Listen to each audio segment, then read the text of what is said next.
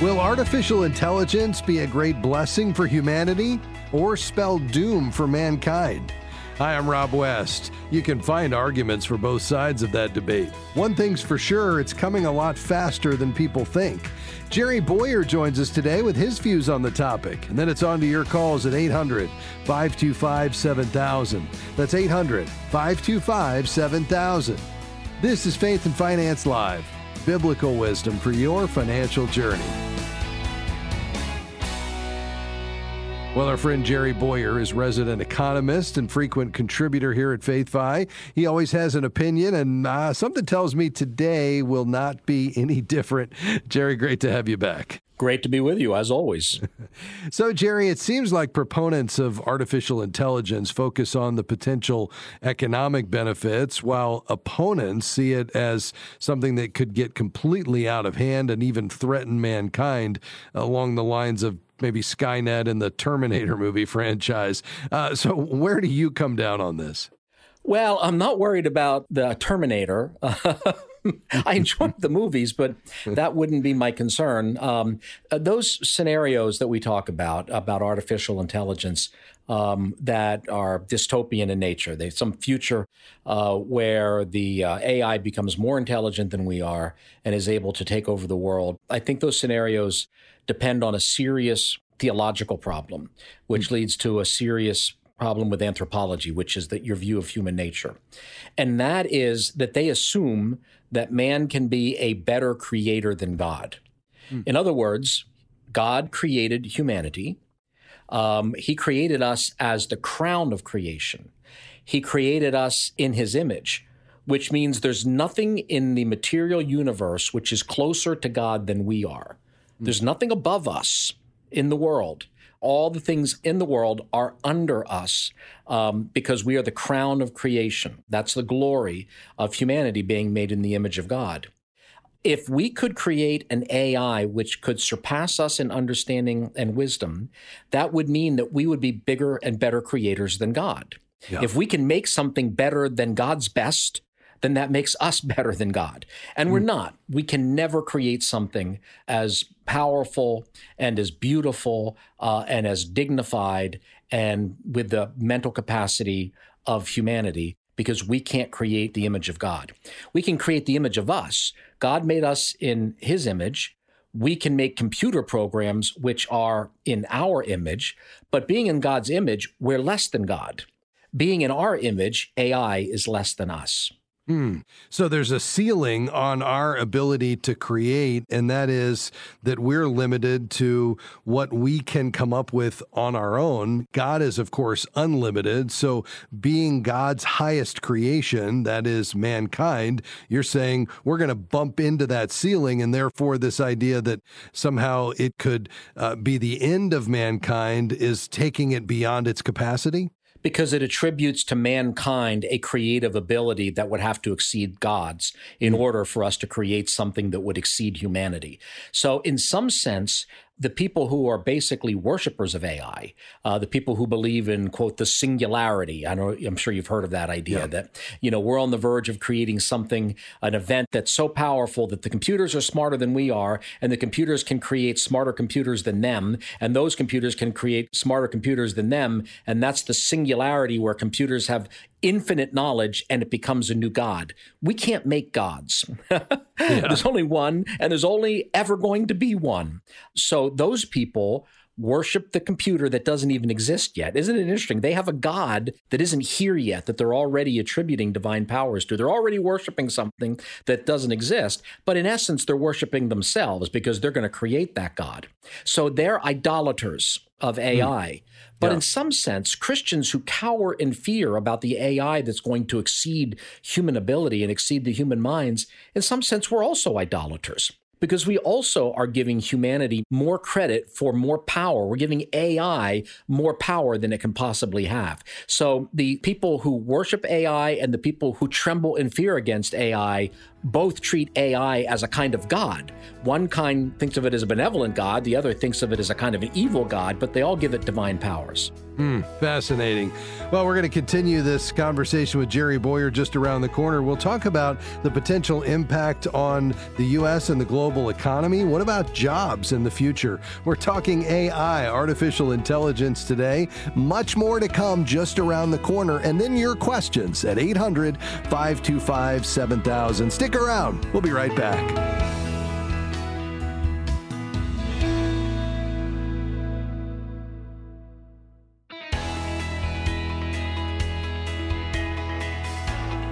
Great to have you with us today on Faith and Finance Live.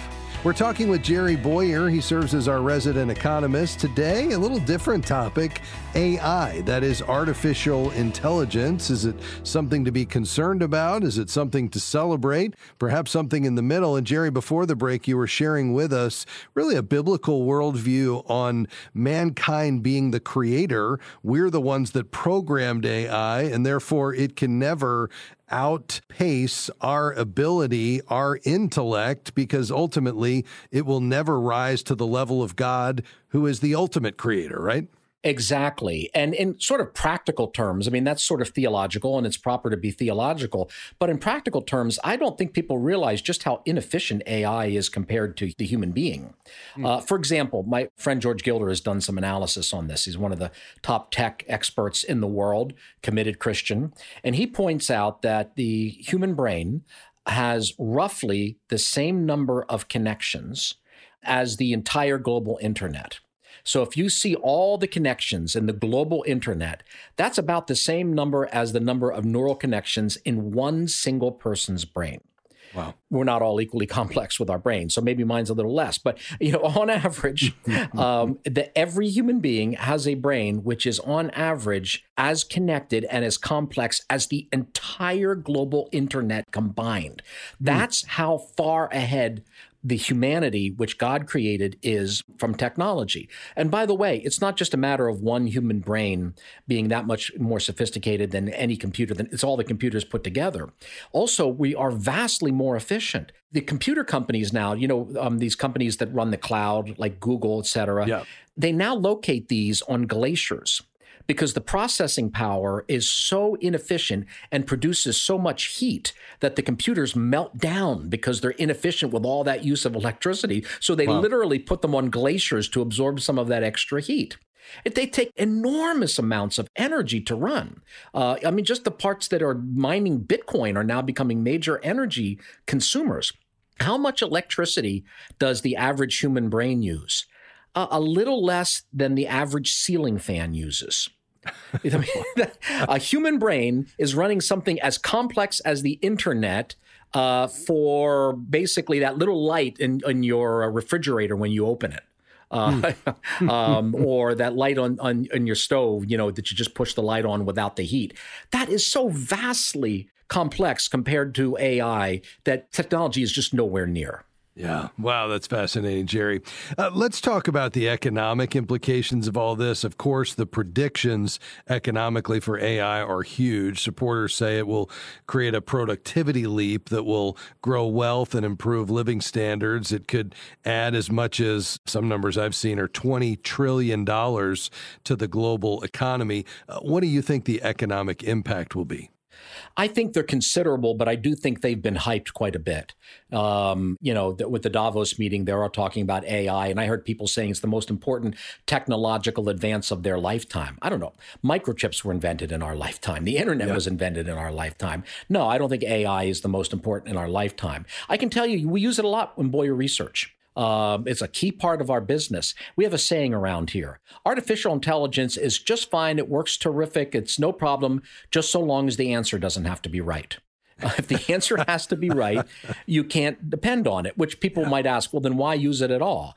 Because an initial stab at an idea, an initial draft of a white paper, initial research, which then requires human oversight, you're skipping a few of the early steps. So an AI is like, I think of an AI as an intern with no experience whatsoever, but who can basically put in about a month's work in an hour, but has less judgment than the average intern without any experience. So that's kind of how we use it around here. It can produce a lot of text, it can produce a lot of information, but you have to double check everything. So it's been a huge productivity gain for us, but I think that there is a certain exaggeration about how much productivity gain we're going to get. And I think we're going to have a lot of problems where a lot of companies are going to say, oh, just have all the service reps be AI, and we're going to have a decline in service reliability because AI is not up for that yet. So like most of these technologies, it appears it gets hyped.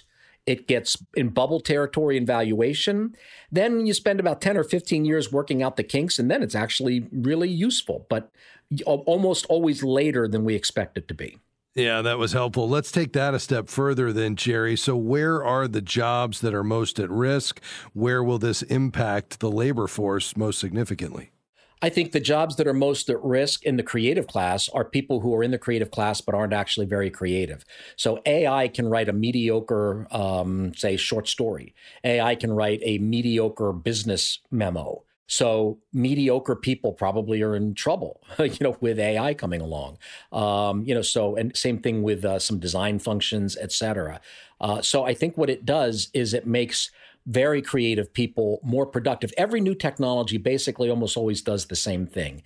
It gives more reward than it does punishment, but it disproportionately favors some over others. So yeah, there are people who are going to be put out of work by this thing, as there were people who were put out of work by the automobile. And people, look, when I started in accounting, I used a 10 key. You don't even know what that is, right? It's a calculator that sits on your desk. And I had to learn to do that really quick. And then spreadsheets came along. They didn't need as many bookkeepers when spreadsheets came along. But we all somehow found other things to do, which didn't involve us just pounding away on those 10 keys all the time. The same thing's going to happen here, likely. That's the history of technology, but it does take some time. Let me just put out one more challenge if we have time here. Sure. I would love for Christians, instead of cowering in fear about AI, to take dominion over it. AI has been trained on information that is often hostile to our worldview. I had an hour-long argument with GPT-4 about evolution and atheism once. And it sounded just like another atheist, sounded like Richard Dawkins or another atheist troll on the web. But the people who have trained AI don't think like we do. So what does that mean? Avoid AI? No, it means train our own. Train it yourself, master it. It's not going away. If we disengage, a little bit like investing, the more we disengage, the more we leave it to its own devices. The more we engage, the more we can steer it in the right direction. AI isn't just something we react to. AI is something that we can either move in the right direction or let it go in the wrong direction because we've decided we don't want to have anything to do with it. Yeah, that's well said. The team here at FaithFi has actually trained our own internal model with all the questions and answers that I've given over the years, and they say I might not be necessary, Jerry, at some point in the near future. Well, that is not true, but it is going to allow you to come up with new answers to new questions rather than having to go over those same questions over and over again that you've already answered. It should free you up. And by the way, I take a lot of comfort in knowing that there's been an AI that's been trained by you. Well, thank you, Jerry. Hey, we've got 30 seconds left. Tie a bow on this. As we look at this through a biblical lens, a biblical worldview, where would you finish today? I would finish with new technology always brings new challenges. It always does. But we don't have to be afraid of those challenges. There's nothing inherent in the natural order. There's nothing that can be created out of matter in terms of technology that is inherently evil. So yes, we can take things and we can take paper and turn it into pornography, but we can also turn it into Bibles. Printing, it was not a bad technology. How you use printing is what determines its worth.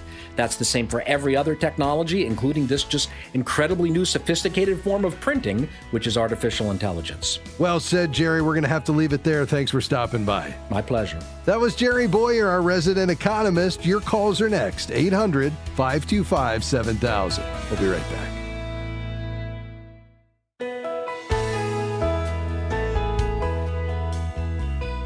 The opinions offered during this program represent the personal or professional opinions of the participants, given for informational purposes only. Any information provided is not intended to replace advice from a financial, medical, legal, or other professional who understands your specific situation.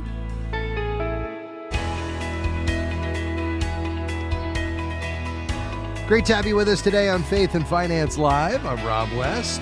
Glad to be back live with you. I was off for a few days this week, but taking your calls and questions today on anything financial. We want to help you make God your ultimate treasure and money a tool. We do that by looking at your questions in the light of biblical principles and wisdom, and we're ready for your calls today. We've got lines open. I'm ready to go at 800-525-7000. That's 800-525-7000. You can call right now.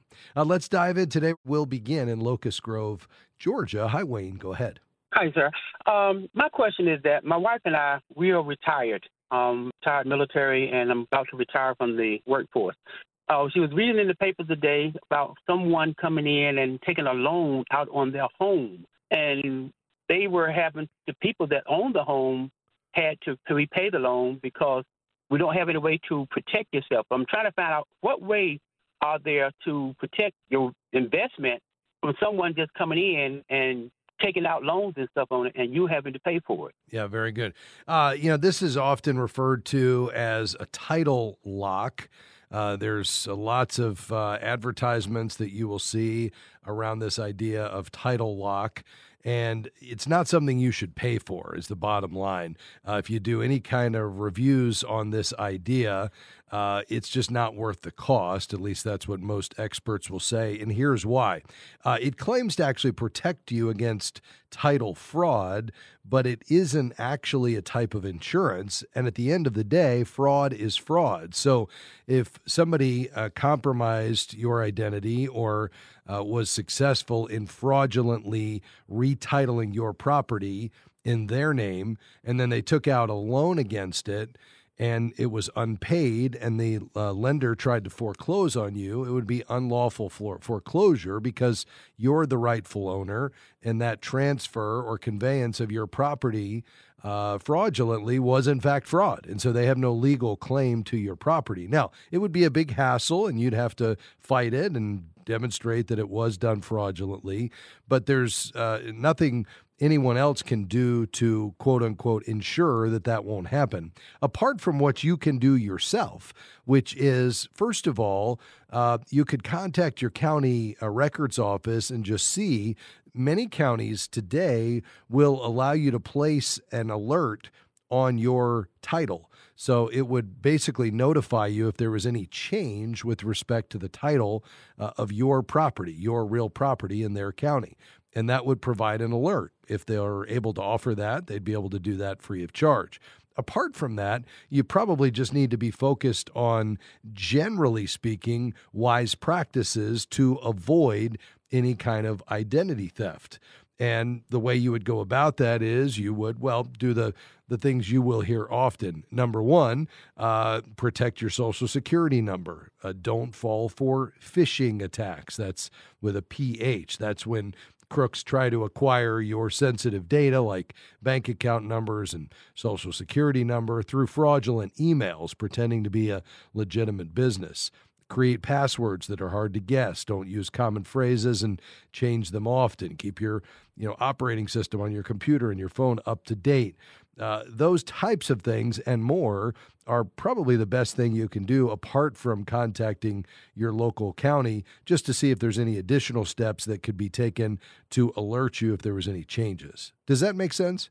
Yes, it makes a lot of sense. The only thing I heard is that one lady got taken and now she has to pay to try to get it restored, and that's what I was trying to worried me. I don't know how to do that, but anyhow, I can go from there, I think. Very good. Yeah, you can be assured that although an illegal or a false transfer of a title could happen, it's very rare.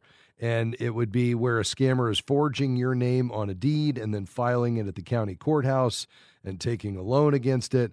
But, the title lock claims that are out there that say they'll protect you are really not a legitimate representation of what it actually does at all.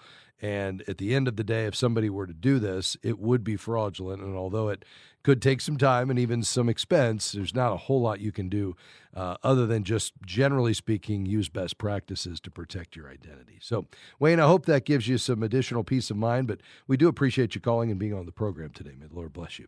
We've got phone lines open today, taking your calls and questions on anything financial. By the end of the program, the lines will all be stacked up if today's program goes like most others. So now's a great time to call. Get in early, and let's tackle your financial question today when you call 800-525-7000. That's 800-525-7000. To Tampa, Florida. Hi, Harold. Go ahead. Yeah, how you doing, Rob? Thanks Great, for taking my call. Sure. I got a question. My parents are writing their trust, and I want to know the difference when you inherit an IRA or a Roth. What is the difference in that as far as inheritance? Yes, in terms of how it's distributed? Yeah, how it's distributed, or can I let it continue to grow if I get the Roth, if I choose that one, or their IRA? There are rules with regard to how you have to distribute. Typically, and there's been some changes in the law as of late, and so you'd want to check with your CPA. But typically, the way this works is heirs have to generally empty the account within 10 years if you're a non-spouse. So you have to withdraw the money during your lifetime. Now, there is no tax. The tax has already been paid, and it grows tax-free, but you do have to withdraw it out. Now, it depends on what type of beneficiary you are, but they're basically treated the same with regard to taking the money out after the inheritance. So the change really comes in whether or not you're putting the money in and getting the tax deduction and then growing tax deferred to pay on it when you pull it out in the case of the traditional, or whether you put in the after-tax money and then it grows tax-free. That's really the key decision, less about how it's handled once you inherit it. I hope that helps. We'll be right back.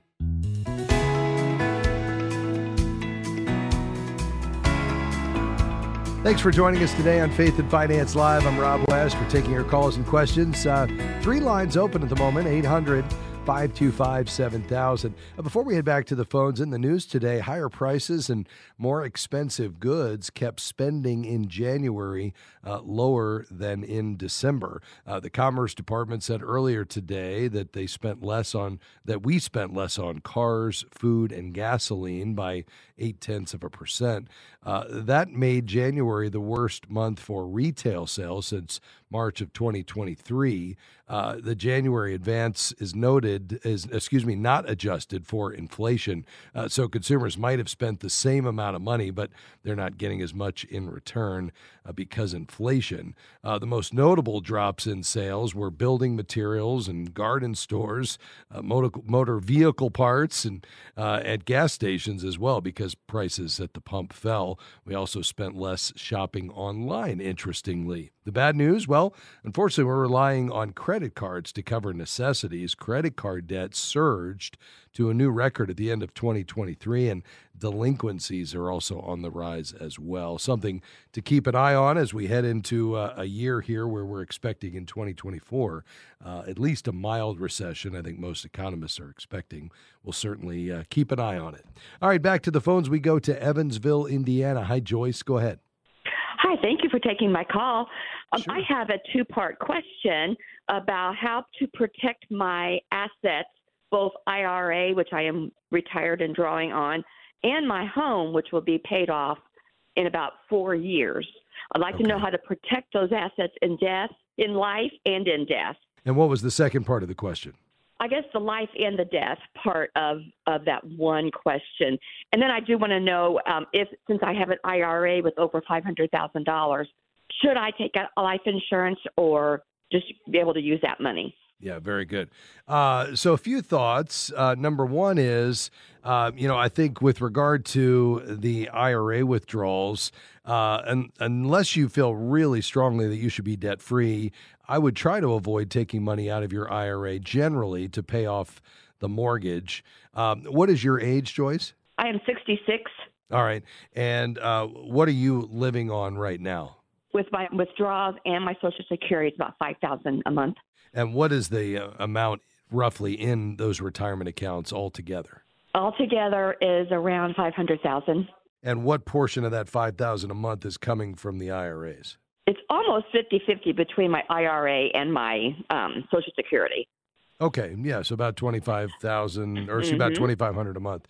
So typically I would say out of the IRA, I'd try to limit it to 4%. That'd be 20,000, obviously a little less than you're taking now. So you're taking a bit more than that. How is that invested? Is it largely in stocks? Is it a mix of stocks and bonds? What do you have? It's a mix of stocks and bonds. Okay, and how has it been doing overall? Well, I'm sort of at a medium risk, and my even with the market being bad so far, this year I'm up 3%. Okay, great. Yeah, so that's excellent. So the idea would be, as you're doing, that you want to try to keep that growing over time to offset what you're taking out and outpace inflation. It sounds like you're doing that. Now, what do you have left on the mortgage? I have about $45,000. And so what you'd be doing if you did pull that out is you'd drop that down to about $450,000. However, you would drop that monthly payment for your mortgage. How much would that lower your overall expenses? My mortgage is $950 a month. Yeah. Okay. So you could take that down to about $4,000 a month. Mm-hmm. Yeah. Great. And then if you just continue on your current track here, Joyce, how quickly does that mortgage get paid off just based on what you're doing now? In about 4 years. Okay, about 4 years. So, I think you've got a couple of options. I mean, one benefit of taking it out now is as long as you didn't put yourself up in a higher tax bracket for that portion, and one way to avoid that would be to do it over 2 years, is we're probably at the lowest we're going to be in terms of tax rates. So, the Tax Cuts and Jobs Act expires in 2025, at the end of 25. That's the Trump tax cuts.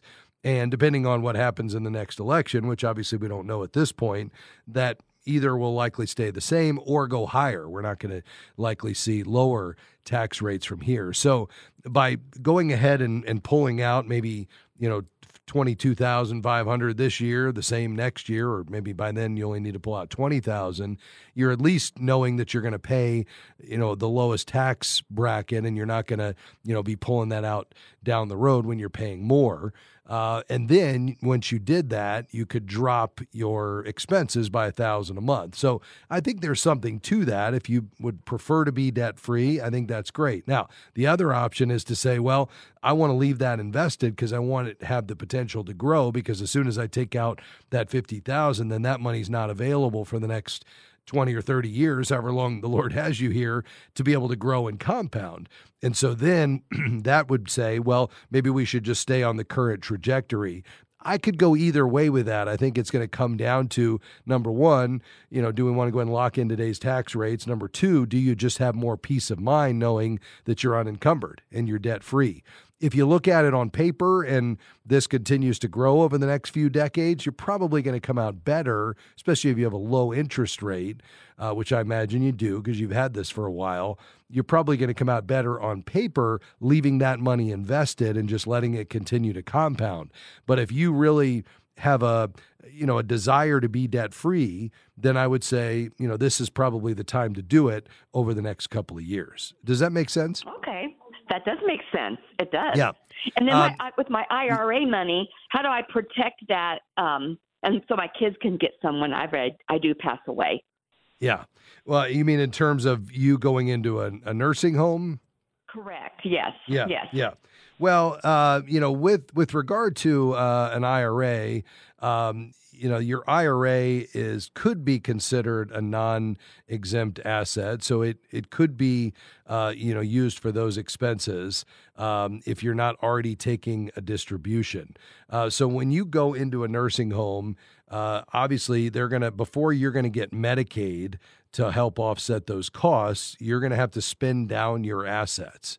And so, there's not necessarily protection against IRAs. So many states will recognize your IRA as an asset, which can impact your Medicaid eligibility. So, one of the best ways to really think about offsetting being prepared for this season of life would be, number one, to have long-term care insurance, which would kick in and offset those costs that you'd have. You could put your assets into what's called a Medicaid-compliant annuity, which would provide an income stream, but in a vehicle that's protected against being counted toward Medicaid assets. The other option is to put it into an irrevocable trust or make financial gifts to the kids, which you can do as well. So the best way to think through all of this in your situation is to visit with an estate planning attorney who can talk through all of these options with you, but do that in light of the laws of your state in Indiana and your particular financial situation, your assets and goals. So I'd reach out to a godly estate attorney to talk about all this and as a part of your overall planning. Thanks for your call. We'll be right back.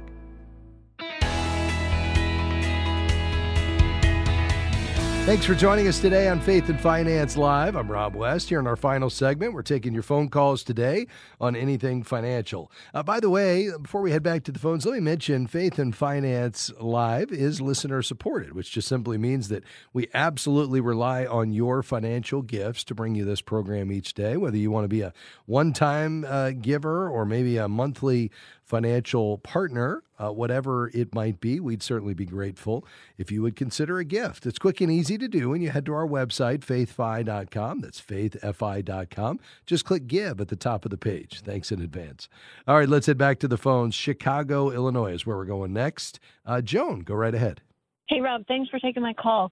Sure. I'm getting some mailings from banks recently that advertise CDs at 5+% rates. Yeah. Anywhere from 2 months time period to a year or two.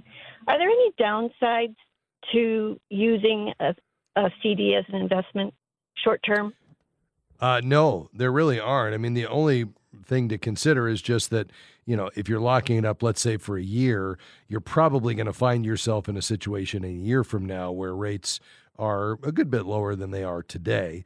And so this would be a temporary opportunity. And so if you were looking to try to take advantage of these rates where they are now, you might want to, take advantage of something that doesn't have quite as short of a time horizon on it. So, locking it up in a 4 or 5 year CD. And even though you're not going to get 5.5 plus, you still may get something around 4, which would be great, maybe 3 or 4 years from now when rates potentially are a lot lower. You could also lock into really high quality, government bonds, let's say, that would pay take advantage of these higher rates. So that might be the only downside to something very short-term in nature. But in terms of the merits of the investments themselves, as long as it's an FDIC-insured bank or credit union through the NCUA that's offering the CD, then absolutely, this is a unique window where for the last 20 years we've not seen this, as we've had near zero interest rates.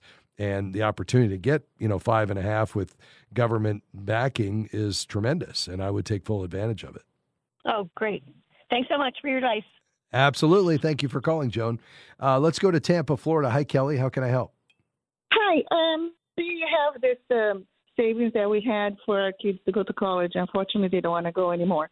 And we need to have some money, so eventually they're going to need it. So we have $150,000 in a life insurance policy through Symetra, but my husband was just saying that there's a penalty to take it out. Before 7 years. Okay. And also, we have 2 multi-funds for the boys. We have 2 sons. Mutual funds, 45 sure. each. And I want to know if we would be good to put in a CD, since the CD is $5.25 for 6 months, I believe, and $5 for 12 months. Is that what I heard like last week or something? Sure. Yeah. So I think we need to take a step back, Kelly, and just say, okay, so now that you've got this money saved, I heard you say, I think you have $150,000. Is that right? When you put all of this together between the annuities and the mutual funds, is that correct?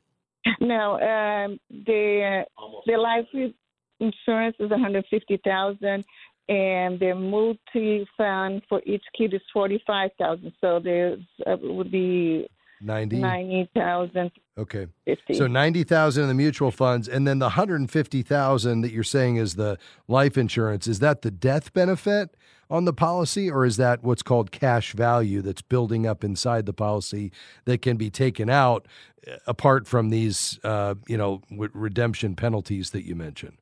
It is much higher. I think Death benefit is much higher. Okay, got it. So it's got about 150,000 in cash value. Okay, yeah. So I think now that the boys have decided not to go to college, we need to redefine the objective of the money.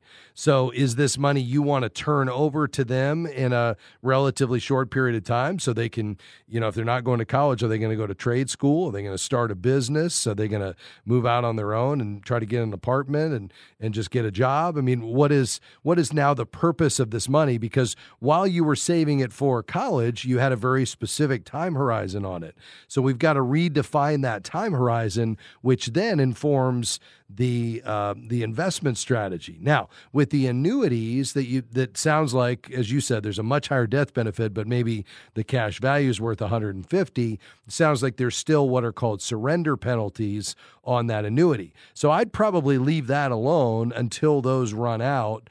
And at that point, you could look at pulling it all out and putting it somewhere else, or leaving it there if it offers an attractive rate of return. With regard to the mutual funds, this is where you have a lot more flexibility, because if they're not inside a college savings plan or a retirement vehicle where there's penalties by taking it out, you really have unlimited investment options here. And again, that comes down to time horizon and risk tolerance. So we back up and we say, what is the purpose of this money? Is it to give the kids, something for way down the road, like to have for retirement? Is it something that the boys are going to be able to have access to in the next 3 years to start a business or buy a house?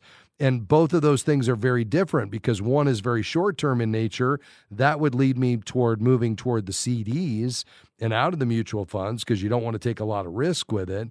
If it's more long-term in nature, then you may want to just leave it right where it is in the mutual funds. And, I think an advisor could help you evaluate the merits of the mutual fund to say, are these good funds with a good track record, with low expenses, and therefore we should leave it right there? Or maybe we should leave it in mutual funds, but pick different funds.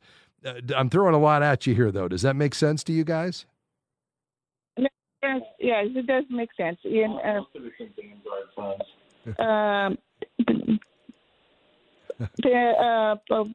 want to do this right away. One is 17, one is 20. But yes, in 3 years, I believe that they already have some plan in their mind. If they want to do some business, we would take this money. Otherwise, no, for expense here and there, no. So, something like for 3 years, it would be our first bet.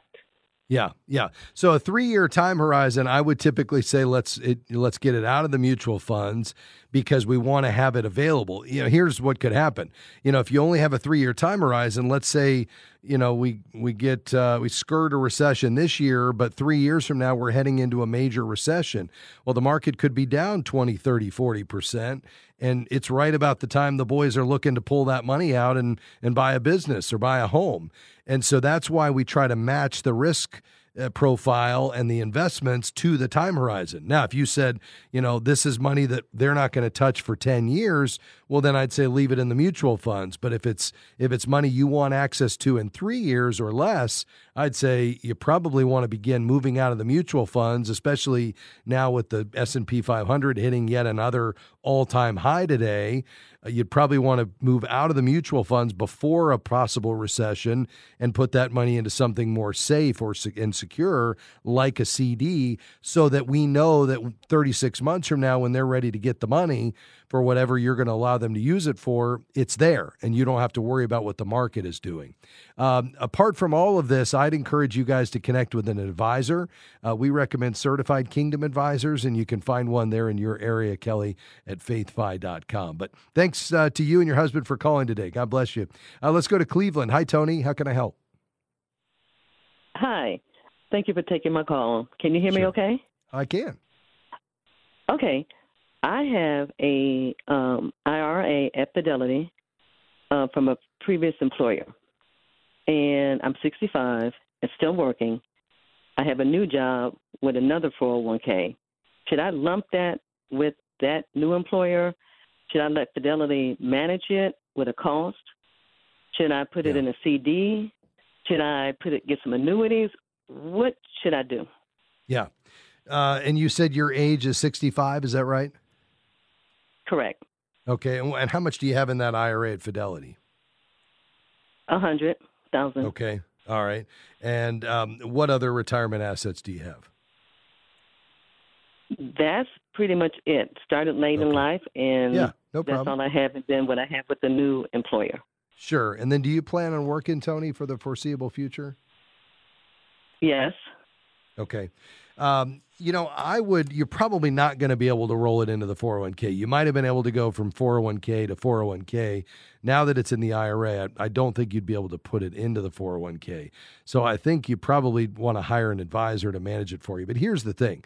I mean, you're continuing to work for the foreseeable future. Let's say you don't have any end in sight. You continue to let God use you right where you're at and use your skills and abilities. That's great. We need this money to last a long time. And even if you were fully retired, I'd say potentially you need this money to last for 3 decades or more, depending on how long the Lord has for you. And of course, none of us know that. And so I think the goal is for you not to take unnecessary risk, but to keep this money working for you. And at 65, you probably want to keep somewhere between 40 and 45% in stocks, just to give it the ability to keep growing, with maybe 55 to 60% in bonds to give it more stability. And that way, as you're continuing to work, you've got a growth component, but when you need to, you could convert it to an income stream. I'd say at some point you could take $4,000 or $5,000 a year from it just to supplement Social Security and any part-time income that you have. I think the other goal you should have, other than hiring an advisor to manage this, would be to delay taking Social Security until age 70 if you can, because you're continuing to work, and that way your Social Security is going to be probably 25% or so higher than what the Social Security statement says you would get at full retirement age, because every year you wait past age 70, it's going to add 8%, and that's a permanent increase for the rest of your life. And that way we can grow this 100,000 and maximize it while you're still working, let your Social Security keep growing. And that way, at some point, if you do need to, get redirected to whatever God has for you next, and you're unable to work for pay, then, you could rely on a higher Social Security check and hopefully, a retirement account that is now worth $150,000. And, you can convert that into an income stream that would meet your obligations. Does that make sense? It does. Right, real quick. Okay. Can I let them manage it? I would find an advisor. I'd go to our website. Don't just call the Fidelity call center. I'd go to our website. It might stay at Fidelity, but I'd hire an advisor who's skilled in that. Go to our website, faithfi.com, and click Find a CKA. Choose the investment category when you get there, or it'll say Find a Professional, and then connect with that person there, faithfi.com. Thanks for your call today. Faith and Finance Live is a partnership between Moody Radio and FaithFi. So thankful for Tahira, Amy, Lynn, and Robert. Couldn't do it without them. See you tomorrow. Bye-bye.